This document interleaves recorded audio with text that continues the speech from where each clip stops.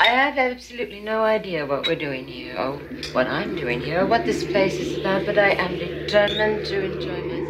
Now, you want to talk about reading? Let's talk about reading. Let me tell you of the days of high adventure. The book served as a passageway to the evil worlds beyond. Ready to go, Doc? Oh, yes, my dear fellow. I'll just check the gyroscopes. Hello, and welcome back to the Appendix N Book Club podcast. I'm that sidekick engineer, Hoy, and with me as always, that mad scientist, Jeff Goad Manderputz. It is I, Professor Manderputz. And this week, we're very honored to have with us Professor Newton Nitro, Professor of English, fantasy writer, RPG writer, and translator from Minas Gerais, Brazil. Hello, Newton. Hello, Hoy. Hello, Jeff. Hello, good to have you on the show. I'm very happy to be here. So, Newton, one of our super fans, Raphael Beltrame, recommended we have you on. So thank you, Raphael. So, Newton, we always like to ask our guests how they got into role-playing games. And so if you could tell us a little bit about your secret origin story there. Well, I started playing RPG. I started playing D&D in 1984. I was living in Rio de Janeiro, in Niterói, which is a city near Rio de Janeiro. And I had a exchange student from the United States. His name was Richard, and he called me. I'm a son of an English teacher. My mother's an English teacher, so I knew a little English on that time. And he called me and a group of friends to play. He spoke a little Portuguese. We spoke a little English, but we loved the game. We played the first red box, the Frank Metzner box, and I love it. So I got it. I copied by hand all the rule books. Wow. And, wow. And then we started playing. We didn't have the dice, so we used to make tables, dice tables to simulate all those strange dices. And we played so much after 1987, 1988, start to appear more books in Rio de Janeiro and then in Belo Horizonte when I come back to Belo Horizonte in English. And from then on, in 1989, the first books in Portuguese were starting to be published. And since then, I've been playing RPG games until today. Mm-hmm. And were you reading fantasy fiction at that same time? Oh, yeah. Was that a little later? Mm-hmm. No, since before. I read fantasy and horror and science fiction. My father was a huge fan. My father he is an engineer, mechanical engineer and university teachers. And he had these huge collections of pulp fiction and dime novels. That were very popular in Brazil in the 1970s. So I always read it. And fantasy novels, I fell in love in the 80s too. I was very young when a Portuguese from Portugal translation of Lord of the Rings fell on my hands, and I read that book many, many times, you know. Mm-hmm. And I also a comic book fan. So in Conan, in the 80s, in Brazil, they started to publish The Savage Sword of Conan. And sure. I love that. I also started to illustrate because of that magazine. I started to copy the drawings. So since then, and you know, when I went to Letras, to English literature, to humanities, where I did my university, I also I love literature in general, but my biggest love is speculative fiction, fantasy, horror, and so my master's degree was in cyberpunk literature, and my doctorate was in horror literature. So now, were you able to do this in translation or primarily with the primary sources in English? No, when I was younger, before I lived in the United States, I used to read the translations, Portuguese translations. And then after, only in English, in original the original form. Okay, we also have a tradition of speculative fiction in Brazil, so we have a lot of great authors. I know that recently there is a lot of translations appearing in Amazon. I'm very happy for that because we have great authors in our in the 30s, in the 40s, in the 50s. But they are bundled up into magical realism. But Right. I disagree with this idea. Many of them were doing science fiction and pretty much fantasy. But Latin America, it's all magical realism, and everybody goes in the same basket. Same exactly. Yeah, which is kind of good because magical realism is well considered by the critics more It than is. traditionally. So Yeah, absolutely. That's definitely a genre that's looked upon as more literary than, say, like fantasy or science fiction. But since you are specifically well-versed in cyberpunk, horror, and fantasy, I would love to hear something you would recommend for somebody to read for inspiration for a cyberpunk game, a horror game, and a fantasy game. Oh, okay. For cyberpunk, my recommendation is, the new cyberpunk, like the recent cyberpunk. In the last 10, 20 years, there's been great novels, great new cyberpunk novels. So I think Richard Morgan, let me get my Goodreads stuff here. But Richard K. Morgan, that we have that series on Netflix, Altered Carbon. Altered Carbon, yes. Altered Carbon. So I recommend the novels, which are much, much better than the series. The series is just an appetizer, but I don't see a lot of connections, but the basic premise. So the novels are great. There are 3 novels up to now, and I recommend because it's kind of a post-cyberpunk. So it's a cyberpunk even more deconstructed and more critical than the traditional 80s cyberpunk. Very cool. So And then what about horror? horror. I'm a Barker fan. I'm a Clive Barker fan. sure. I worked with him in my thesis, But nowadays, currently, I am reading only female authors. And in terms of horror, I like a lot Patricia Briggs, but it's not really horror. It's supernatural. But I like her. It's kind of She's the werewolf. it's fun. Yes, the right. werewolf. Yeah. Yeah. There is, oh my God, by memory, a new horror. I will keep with Clive Barker. So if any of you guys, if you don't know Clive Barker, read Clive Barker. Read the 80s novels. He released his most recent novel was the Scarlet Gospels, I think. It's like a continuation.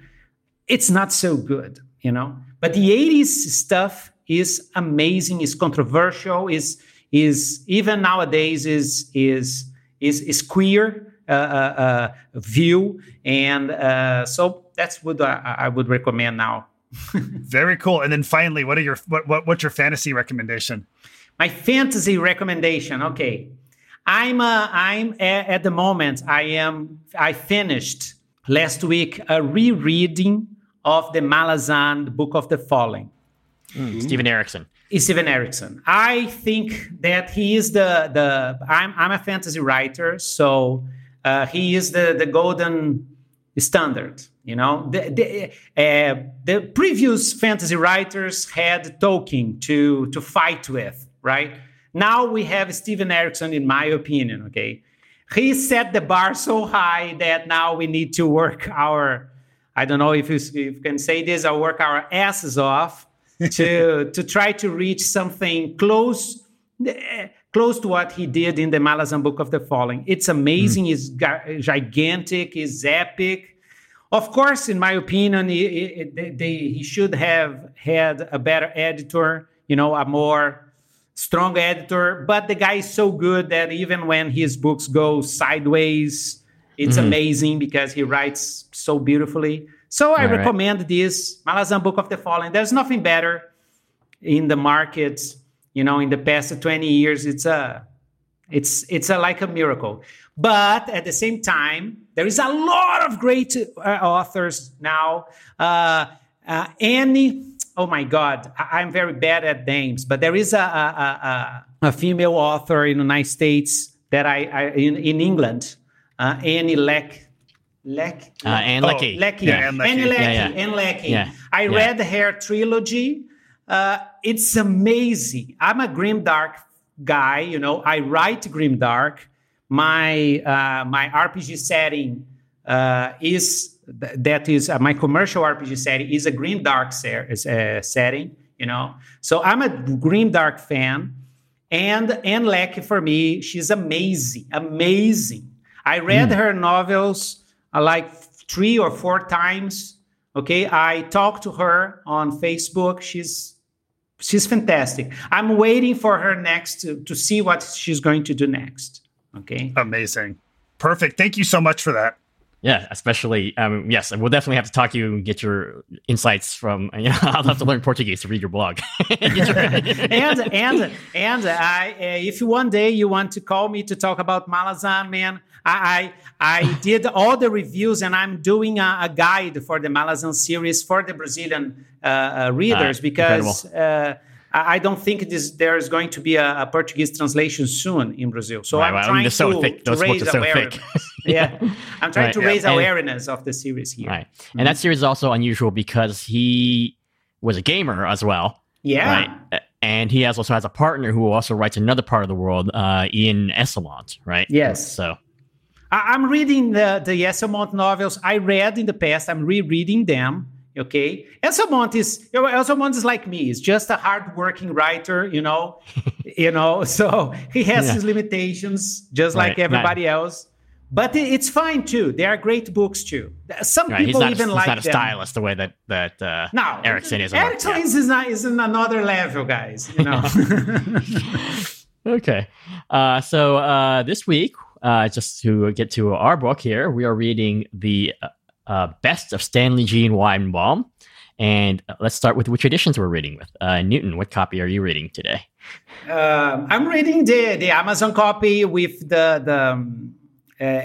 best stories, right? Mm-hmm. Has the A Martian Odyssey, The Adaptive Ultimate, Parasite Planet, Pygmalion Spectacles. I think it's the standard okay, issue. So any introduction book. With an introduction by Isaac Asimov. Isaac Asimov, sure. Yeah, well, amazing, the introduction. I love the introduction. And in the end, there is something from, there is a postscript by someone that I forgot, but also a big guy. Robert Bloch? Yes, Robert Bloch, yeah, Monster. Yeah. Right, Psycho. So, Jeff, what are you reading? Well, you and I are working with the same book. We've got the 1974 paperback, although mine is falling apart, sadly. But we had somebody on the Jeremy Harper on our patron book club prior to this. His cover had also fallen off like mine. So I feel like we can blame Ballantine and the aging process more than the way in which I personally handle books. Right. Mine's holding up reasonably well, but I don't know. Now you make me nervous. It does have a nice used bookstore stamp, though, from the Book Mantle in Vancouver. Hold on. Vancouver, BC. So it's made its way through here from Canada. And a lovely cover. I forget who the artist is, but I have to look it up. Yeah, the artist is Dean Ellis. Oh, there you go. Okay. Yeah, and we've got Tweel and Dick Jarvis hanging out, looking at these like paintings of Thoth, the Egyptian god, who's actually, I guess, one of Tweel's ancestors. Yes. Cool. And we'll also take a quick look at our Hygaxian word of the day, which is libration. And libration is on page 75 and 76 of my edition. On page 75, which is the first page of the Parasite Planet, it says, but on Venus, very strangely, It is the eastern and western hemispheres because the seasons of Venus depend not on inclination to the planet of the ecliptic, but on libration. And then on page 76, it says, but the slow libration, a ponderous wobbling of the planet from side to side, does produce the effect of seasons. And the word libration means an apparent or real oscillation of the moon by which parts near the edge of the disk that are often not visible from the Earth sometimes come into view. So it's kind of this like big fancy word for the way in which the planet currently moves around the sun, I guess. And that is our Gygaxian word of the day. There we go. Cool. So now we're in the library.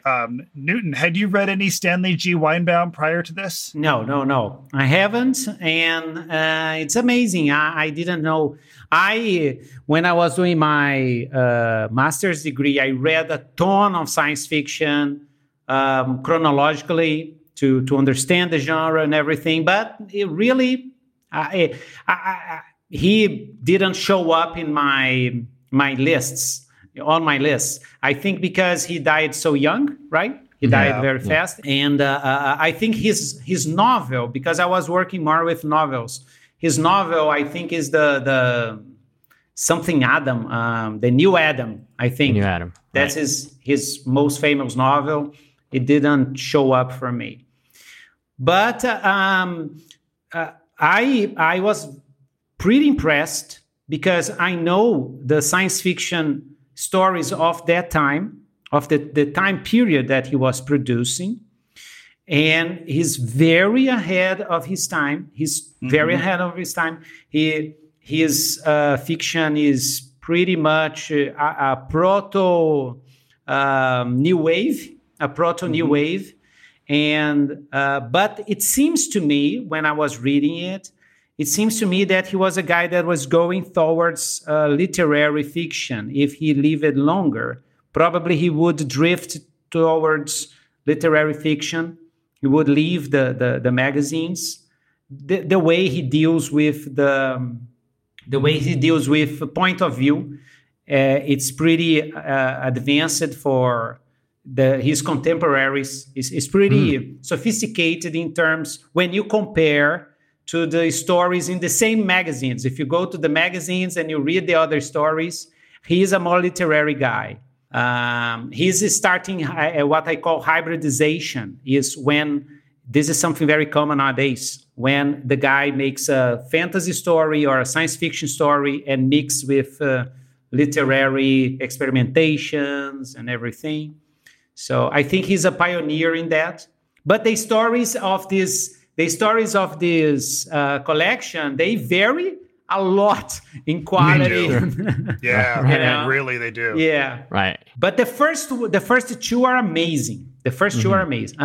Which are the Tweel stories specifically, A Martian Odyssey and Valley of Dreams? Yeah, about them, the Martian guys. And do you know, I don't know if you notice, do you know the Martian cartoon of Looney Tunes? Sure. Remember? Yes. Marvin the Martian. Marvin the Martian. There is Marvin, but there is another type of Martian. Right, it's very bird-like. A bird-like, yes. So then I thought, oh my God, maybe there is a connection because this first story is very famous. So I don't know if the cartoon artists from the 50s, right? They say, oh, let's make a Martian. Oh, and the guy, okay, let's make a bird-like, Right. It has a little tuft on the head, and it's red. Yes, and a beak, and it's very similar to the description, right, of the Martian. That's funny. That's right. I didn't even think about that. Right. Now, my favorite story in the collection was The Lotus Eaters. What did you think of our two Ham Hammond stories? So that's Parasite Planet and The Lotus Eaters. Yeah, that's where we're hanging out with Patricia Burlingame and Ham Hammond. Mm-hmm. Yeah, I think like this. I have my view of the development of literature is based on point of view. Okay, I think the most important characteristic of the literature of the 20th century and 21st century is how the points of view are shifts, and how the writers start exploring different points of view on their stories, different points of view from the traditional heterosexual white male, right? Mm-hmm. Because that's the standard, right? So what I loved about Winebound is that although all his stories is a celebration of the heterosexual white male anxieties and fantasies and everything, but he, maybe because he is a more literary minded guy, he starts to leave this point of view to start to explore other types of point of view, like an alien mind. It's so funny because he's very good with aliens and very bad with females. Yeah, that's true. Very true. Very true. That's very true. But the Lotus Eaters, for me, it's, I think, my favorite story. My favorite story maybe is the Lotus Eaters, because I'm a kind of I love Buddhism. I love non-dual things. I love this type of transcending the ego and everything. And he gives a critical view of this kind of mentality, which I think in the 30s, with the beats, the beat writers, the poets. The Buddhist concepts were starting to spread in the literary world. If you see Jack Kerouac, if you see all these guys that are producing, because I always think like this, guys, when you want to understand a writer, go into his era, and try to see what he was writing, what he was reading to. Because this was influencing, this is an influence to him. So probably he wrote this story as a criticism to this Oriental idea of transcendence, transcending the ego, finding peace beyond beyond humanity, right? Beyond the suffering of humanity. Yeah. Does that speak to you also as as you say, as Orientalist, right? So I'm from Vietnam, you're from Brazil. So these are colonized countries, right? So to what extent do we have to accept stuff because we're in a colonized situation that it's hard to change? And to what extent do we have to not accept that mindset in order to have the idea of progress and to throw off our mental shackles, Yeah.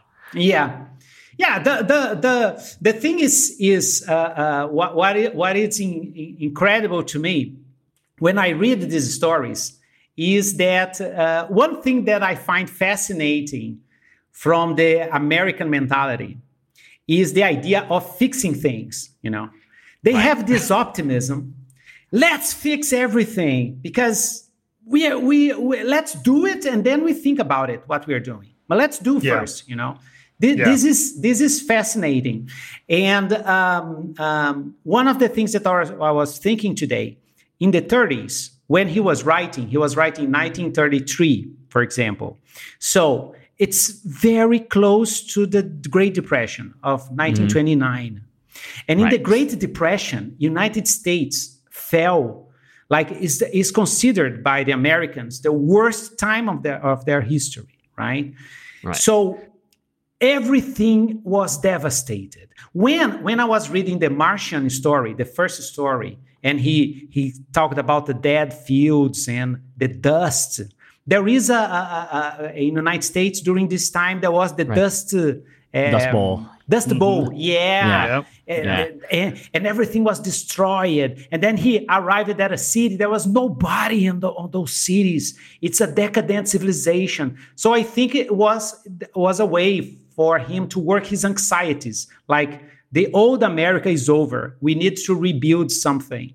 So from zero, I don't know. So I agree. And I feel like he's working through a lot of anxieties in these stories. And I think especially when we look at the fact that here's a person who is dying of cancer, and in the Adaptive Ultimate, we've got this woman who is on her deathbed. She's going to be dying any moment now. And then they inject her with this serum, and now she can adapt to anything. And now no disease can stop her, and she can become the most powerful thing in the world. And then also but then an interesting contrast to that is in the Lotus Eaters, we have these creatures who have complete acceptance of their death. Like they are a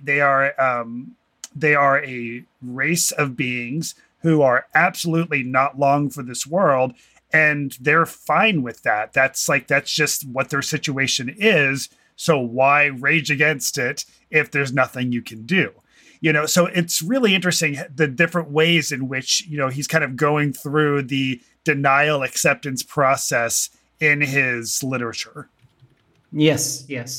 But I know that your podcasts are for people that play OSR, D&D, RPGs, and what can we get from this literature from the N file? So my tip for all the game masters and players, what I got from Stephen Baum was this.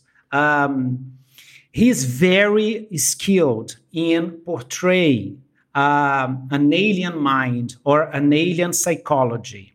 Okay, just one of the reasons why I like Steven Erikson and the Malazan Book of the Fallen is how he portrays what we call exotic races, right? The races beyond the human that are not human.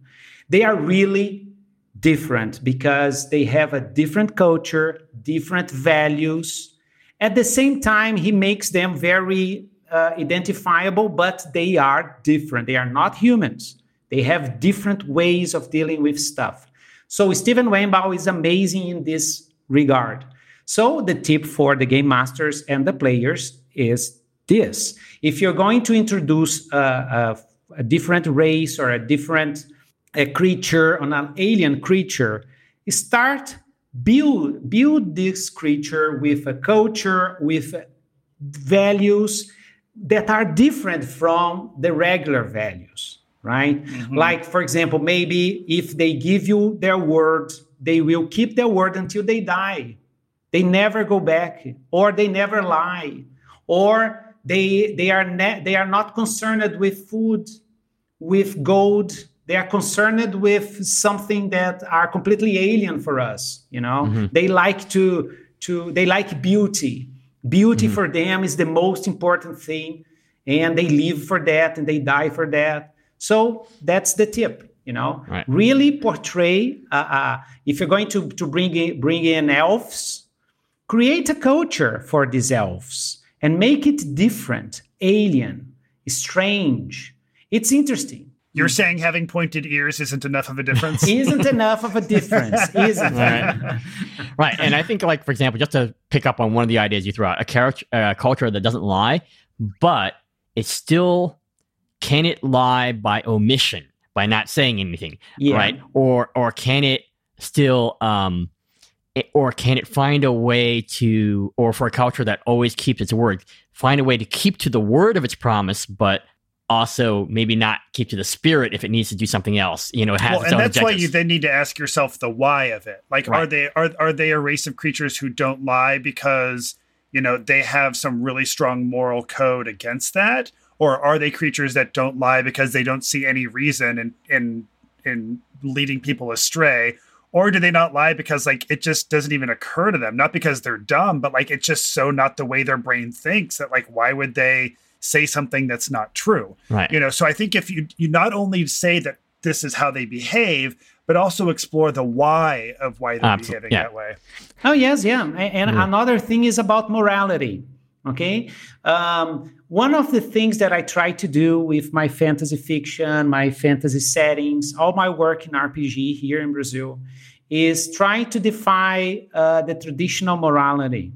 Okay, what is right and wrong? I still think that fantasy literature has a very strong, I don't like to say this word, I will say a better word, a reactionary, not conservative, a reactionary worldview.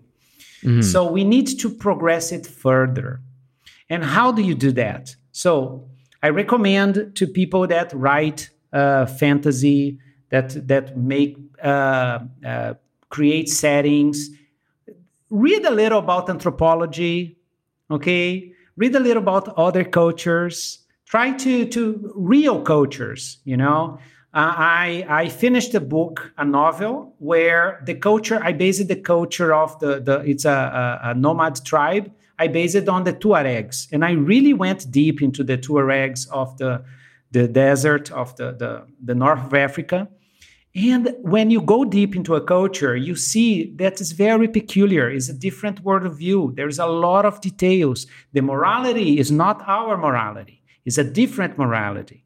And you need to own to that. So try to experiment with different types of morality. What is morality for you guys? Is what is right or wrong for a certain culture. Mm-hmm. Which it's the good and evil, for example, it's old-fashioned. We don't use this anymore in fantasy literature. All the new books that I read, I never heard this word anymore, evil. You don't even write about it. What we have is different worldviews, and they enter in conflict. Right. I mean, a perfect example of that, obviously, it's beyond the scope of this, would be, for example, Dune, where you talk about anthropology and looking about the value that's very much shaped by the setting that they're in. Do you see any examples of that in these stories that we've read that you really want to point out in terms of the values that are different? For example, maybe some of the creatures that are in the first two Martian stories, or yes, the creatures of the first creature is amazing. He's an amazing character. The Martian, I forgot his name in the Twill. Quill. Yes. He's amazing. I loved his Martian. This character will stay with me because I read so much and we don't remember many things. But that character, the relationship with the cowboy, the American cowboy, right? I found fascinating. But one thing for me, if you analyze all the stories, one thing for me that is repetitive that appears many times is the trope of what the philosopher Zizek used to say, the id machine. The id machine. What is an id machine? Is a something, a device that realizes dreams. Okay, makes dreams come true.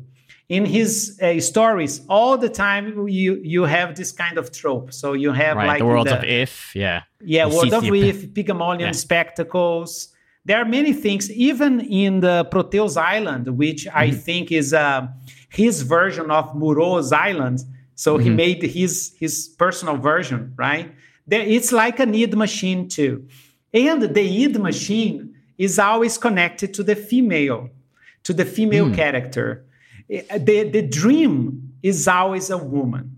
It's always. So in his stories, he comes back to this. I think because it's very common in the literature of this period, that type of character is the femme fatale.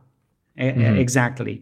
Which is how the white heterosexual male were dealing with the anxieties with the women that are arriving. Women were buying cars on that time.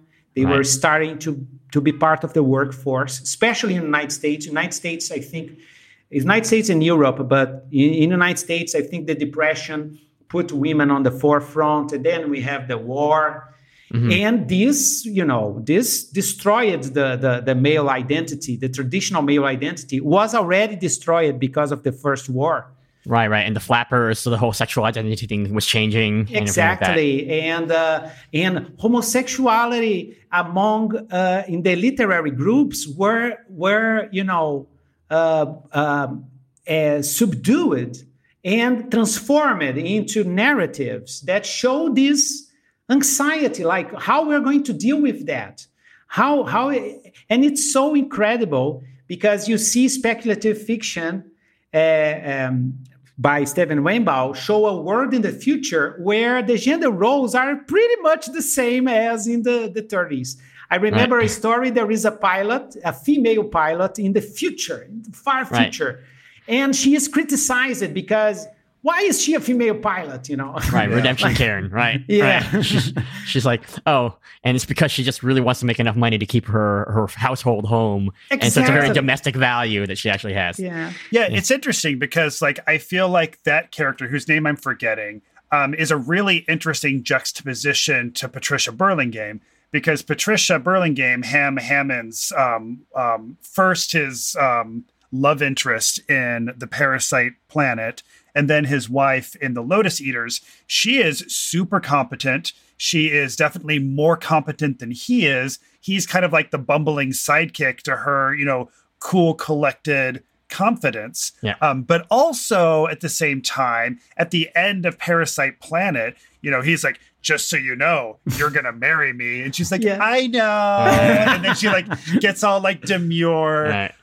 But also, in both the Adaptive Ultimate and in the Ideal, we see this idea of or maybe not in the Adaptive Ultimate, rather in the Worlds of If and the Ideal, in both of our Professor Manderput stories, when we've got Dixon Wells going after his ladies, he is hanging out with the showgirls who are kind of fun and easy and whatever. But when he envisions his ideal woman, she's dressed very modestly and she's very chaste. Yes. So it's here he is, hanging out with and presumably having sex with the wild girls. Yes. But the one he wants to marry is a nice, good girl. All right. Yes, because it's a transition period. It's they are kind of lost. And they don't know what will happen. I studied a lot during my master's about the influence of the Weimar Republic in Germany, which was a extremely progressive period, and which highly advanced even theories of gender, the theories of the gender identity that we have today. The first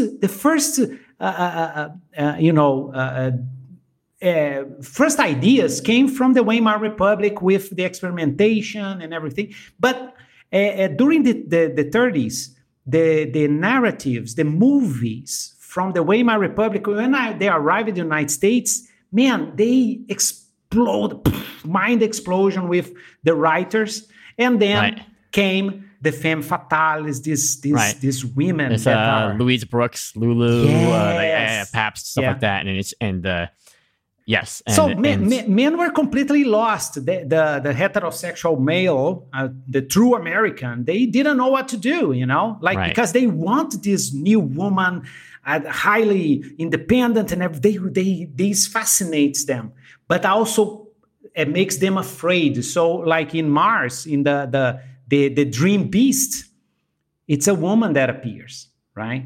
When the guy, when the Dream Beast is the monster that kills by giving you your greatest dream, it's a woman that appears. Why? Why a woman? Yeah, I always thought why?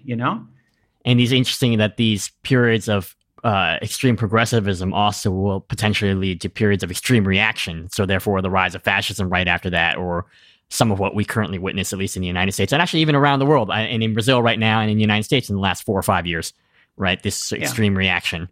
But now we are going to this pendulum, this reactionary progressivism. This goes all the way. What we are going to have now next year in our country will be a strong reaction. I hope, I see this, growing very fast. People are so angry with this new fascism in Brazil. Mm-hmm. And the United States, Brazil, and the UK are definitely going through a lot of that right now. Yeah. But especially Brazil right now. Yeah. But in Brazil, it's a very, our culture is an hedonistic culture. It's pretty different from everything. Every time people try to put Protestantism here, Protestant morality in Brazil, it never works because our country is so hot and it's very hot, and we have samba, we have carnival. It's very hard. So what we have here is the level of hypocrisy here is so high, and sometimes it arrives at this type of situation. What we have here is a farce. So you have true supremacy true white supremacy in the United States. In Brazil, we have a farcical white supremacist. There are white supremacists in Brazil that they are all brown, okay? Because we are miscegenated. I have, in my ancestors, my grandmother, my grandfather, they were Jews. On the other side of the family, we have Indians, we have black people, we have people from the south of Portugal, which has Arabian influence.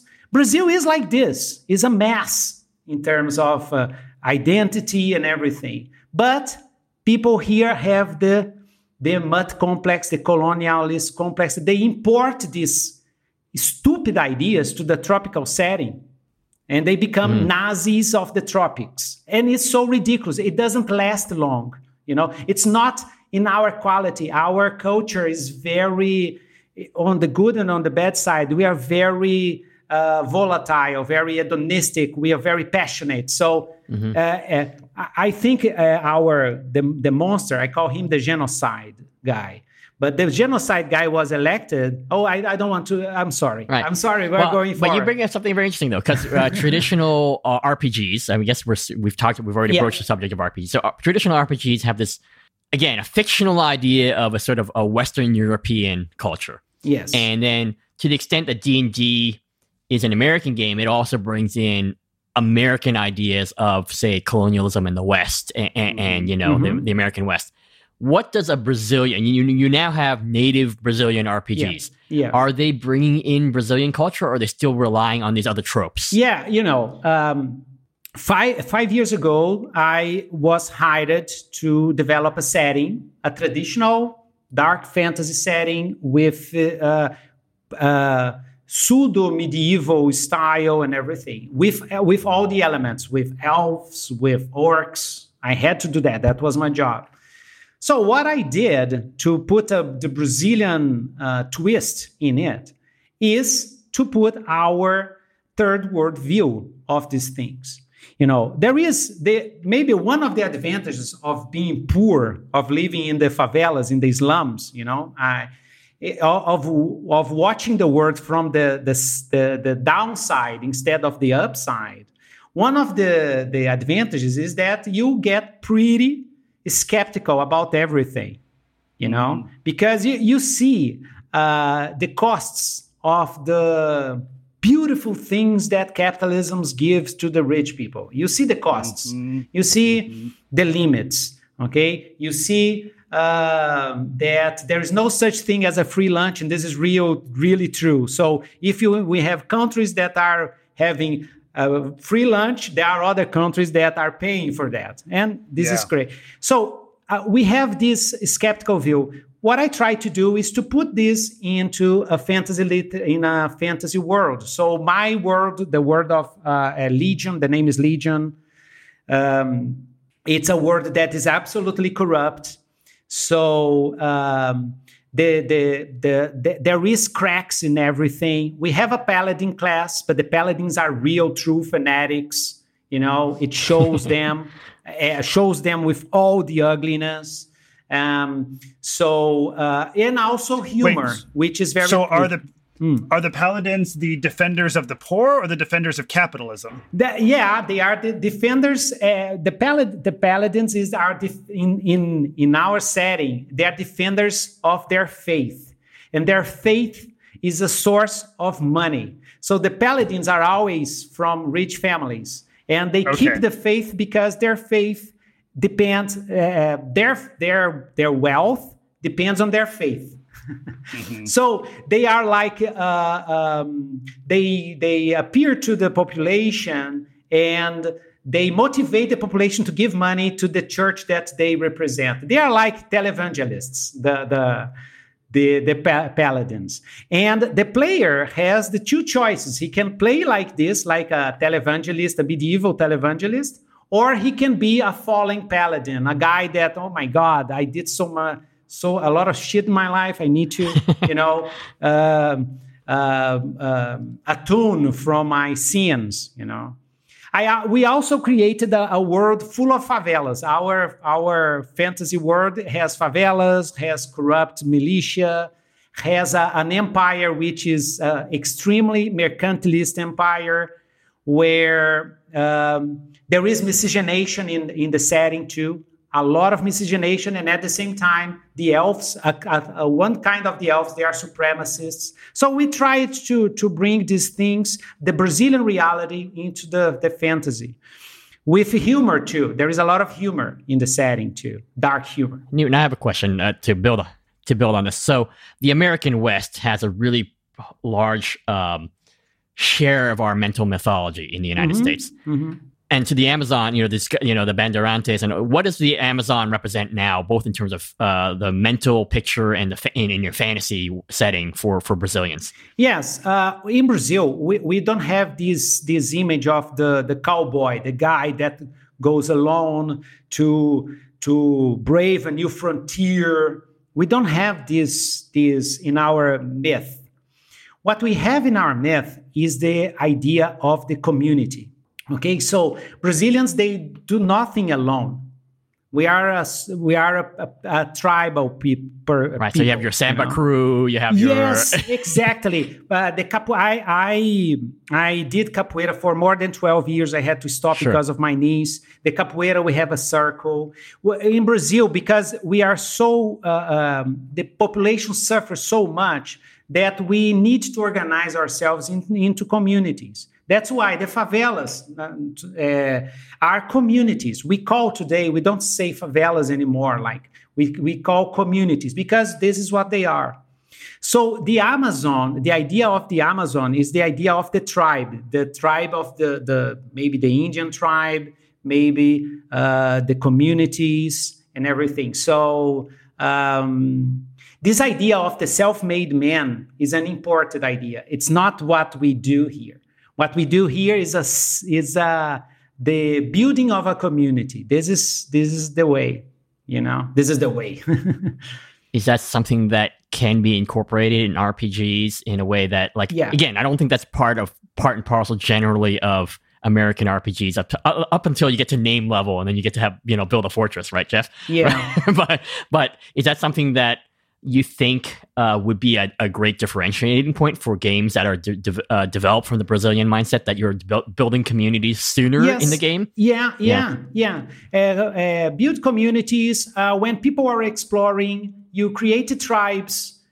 Instead of killing a bunch of goblins, make the characters meet a tribe of goblins and see what's going to, and create a culture of this tribe of goblins. This would be very interesting. And then you make the first contact and they go there. I'm thinking about how the Amazon was colonized. It was a brutal thing. But what would happen is we had the Bandeirantes, which was expeditions made by white men from Portugal, Portuguese men, with slaves, black slaves, and many times miscegenated people which were considered inferior than the Portugal, and they entered into the forest. This is during the colonial times. They entered into the forest, these expeditions, killing everything in sight, and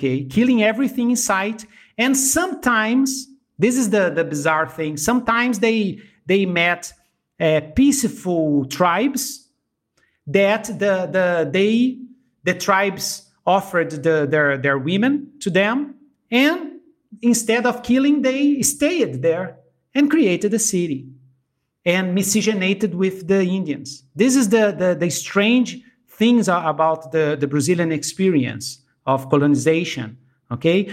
Because our country is so isolated from Portugal that much more than the United States and England, much more on that time, that the people that came here, they had no choice but to stay here and to mix. So this created a different mindset. But at the same time, the colorism we have until today, we have this stratified society this is something that we are trying to, in the past years, to change, even though we are a mixed people, but we still have these problems. But it's a little different because there is a resignation when the Portuguese came here, they had to stay here. Right. And in reality, there is this other side. Brazil is so beautiful. We have the most beautiful nature that I know, and we have the nice weather. We don't have snow. We have sun all year. We have the most beautiful beaches in the world. The food here is amazing. Right. And so the guys came here say, I'll never go back to that land, the Europe. Right. I'll stay here, you know. So, I mean, this is incredibly rich territory for even in the traditional mindset of D&D, right? Because you have this idea of like the keep on the borderlands, right?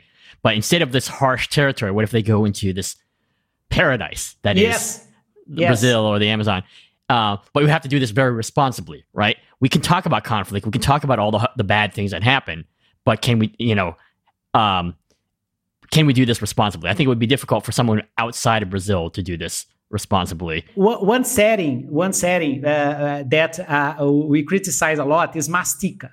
Okay, there was never a Brazilian setting in the TSR, but there was Mastica, which is, there were a kind of Brazilian Indians inside Mastica there. Right. And unfortunately, Mastica still kept the same mind frame of the savage people are primitive, and the civilized people are superior and everything. So maybe is that something that can be reclaimed though, Mastica, or is that something? Yeah. Yes, I think you could make a setting. I have some plans to do something like this, but you could make a setting where where you show the how the natives, the way they do things. In the end, Steven Erikson does this in the Malazan, but in the end, it's even superior than the devastation and the immediatism of the civilized peoples that come, destroy everything, build things, build cities where everybody torture each other, instead of the primitive people that live more close to nature, but not in a romantic way. So if you had these natives, let's pretend we're playing traditional D&D. I know we're running up at the end of this. Would they be elves who are, because they are just so superiorly, or would it be better to have it as orcs, so that you have to understand that this is our colonizing mindsets that sees these orcs as ugly and as savages, and that we need to learn from them rather than just see them as this thing. And then we realize that the orcs do have a society and a culture that is in tune with the environment that they're living in. I like that. Yes, I think so. I like that. I think we should always use the tropes to go against the tropes, or to break the tropes, or to increase this. Our jobs now, you as creators, our jobs is to increase empathy. This is our jobs today, okay? We need to work towards a more empathic society. And empathy means see reality through other eyes. I write. My job as a writer is to do this. I don't have male protagonists in my stories. Why? Because I like to push myself to, go forward and try to explore different ways of looking at the world. So I think we should do that. You should do that. But also, don't go to the other way. If you say, okay, all my orcs are good guys, or peaceful guys and everything, maybe you are also committing another, generalization, stratification. Right, that's the noble savage stereotype. The noble savage, yeah. I prefer the Malazan way. That's why I always tell people, read Malazan. You have different cultures, but in the culture, you have good people, you have bad people, you have selfish people, you have coward people. There is no stratification, because this is what we see. If you study anthropology, you will see that. Like the Brazilian Indians here, they are not good people or bad people. They're people, They have a brutal history too. They have problems inside of the tribes. They have political problems inside of the tribes. So because they are like everybody else. they're humans. So they feel anger, they feel frustrated, they lie, they sometimes tell the truth. But the problem is the generalization, demonization, because these are the tools of the fascists, okay? Mm-hmm. Fascists, the first thing they do, they generalize a social group. That's the first thing. So I think in our RPGs, we should try to stop doing that. Very, very well said. So Newton, are there any last thoughts on the stories before we get out, or would you want to tell our audience where they can find you and your works? Okay, well, if you want to find me, you just go to Nitro Dungeon blog. You just write this. It's unfortunately it's all in Portuguese, but you can use Google Translator if you are interested. Right. So that's Nitro Dungeon Nitro Dungeon. It's one of the oldest RPG blogs of Brazil. More than 2 million views and everything. There are tips for game masters, but all in Portuguese, unfortunately. I have a YouTube channel too. But in English, I want to release my things in English. So maybe in 1 year or two, there will be a Kickstarter of a steampunk RPG. I want to do this in English. It's called Steam Runners, and so and it's a post-colonialist setting. It's an alternative history of the 19th century where Europe is destroyed, and the most powerful countries in the world of this 19th century is the Brazilian Empire, which is a native civilization, the African Union, and the Indian Empire. So it's a upside down 19th century, and it will be fun. The game system is the Apocalypse Engine. It will be a PBTA, very heavily modified. So it will be a narrativist game. But also, I think in 2 or 3 years, our setting and Old Dragon is our system, OSR system, and our setting Legion, maybe there will be in English too. But it will take a little time.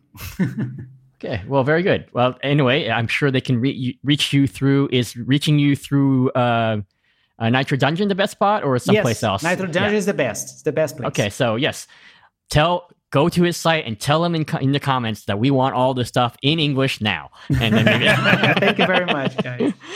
Okay. And because we are Americans, we demand it. Right. All right. Thank you very much. Okay, so if you I'm gonna have to give us some possible recommendations, right, for our next poll. Is that right, Jeff? Yes. So right now, our patrons can now help us pick our upcoming topics. So Hoy is going to pick four. Are you going to 4? I think I've got 4. Okay. Hoy is going to offer up 4 options for episode 104 that you will be able to vote on. So Hoy, what are our 4 options? Okay. So I have very loosely, and people will quibble with this term, Urban Roots of the New Weird. 4 books from Urban. So first one is The Pastel City by M. John Harrison. That's the first Viraconium novel. The Borrables by Michael de Larrabade. So Borribles. Punktown by Jeffrey Thomas, which is a sort of cyberpunk Lovecraftian book. And let's say the first of the Books of Blood by Clive Barker. So that'll be our very loosely Urban Roots of the New Weird. I love it. This is going to be a fun episode. I would be down to read any of those. Yeah. So before our episodes, we always have our patrons on, and they get to chat with us from our patron book club. And today we had Jeremy Harper, Dan Alexander, Brandon Cruz, and Adam Stiers join us. That was a really fun conversation. I would love to also give a shout out to a handful of our patrons. Thank you to Andrew Berkery, Brandon Cruz, By Grinstow, Dave Hotstream, Matt Richards, Ray, Robert Poyton, and Vixter. Y'all are awesome. We really appreciate your support. And if you would like to show us some support and you're not currently a patron, please head on over to patreon.com/Appendix N Book Club. And Hoy, where can folks find us? All right. You can reach us on Twitter at appendix_N, or you can drop us an email at appendixnbookclub@gmail.com. If you like us, please rate us and review us on your podcatcher of choice. It does help people find us. Okay. Thank you so much, everybody. And Newton, such an honor to have you on. Thank you. Yes, thank you, Newton. It's been really fantastic. All right. See you in the stacks. Read on. The library is closed.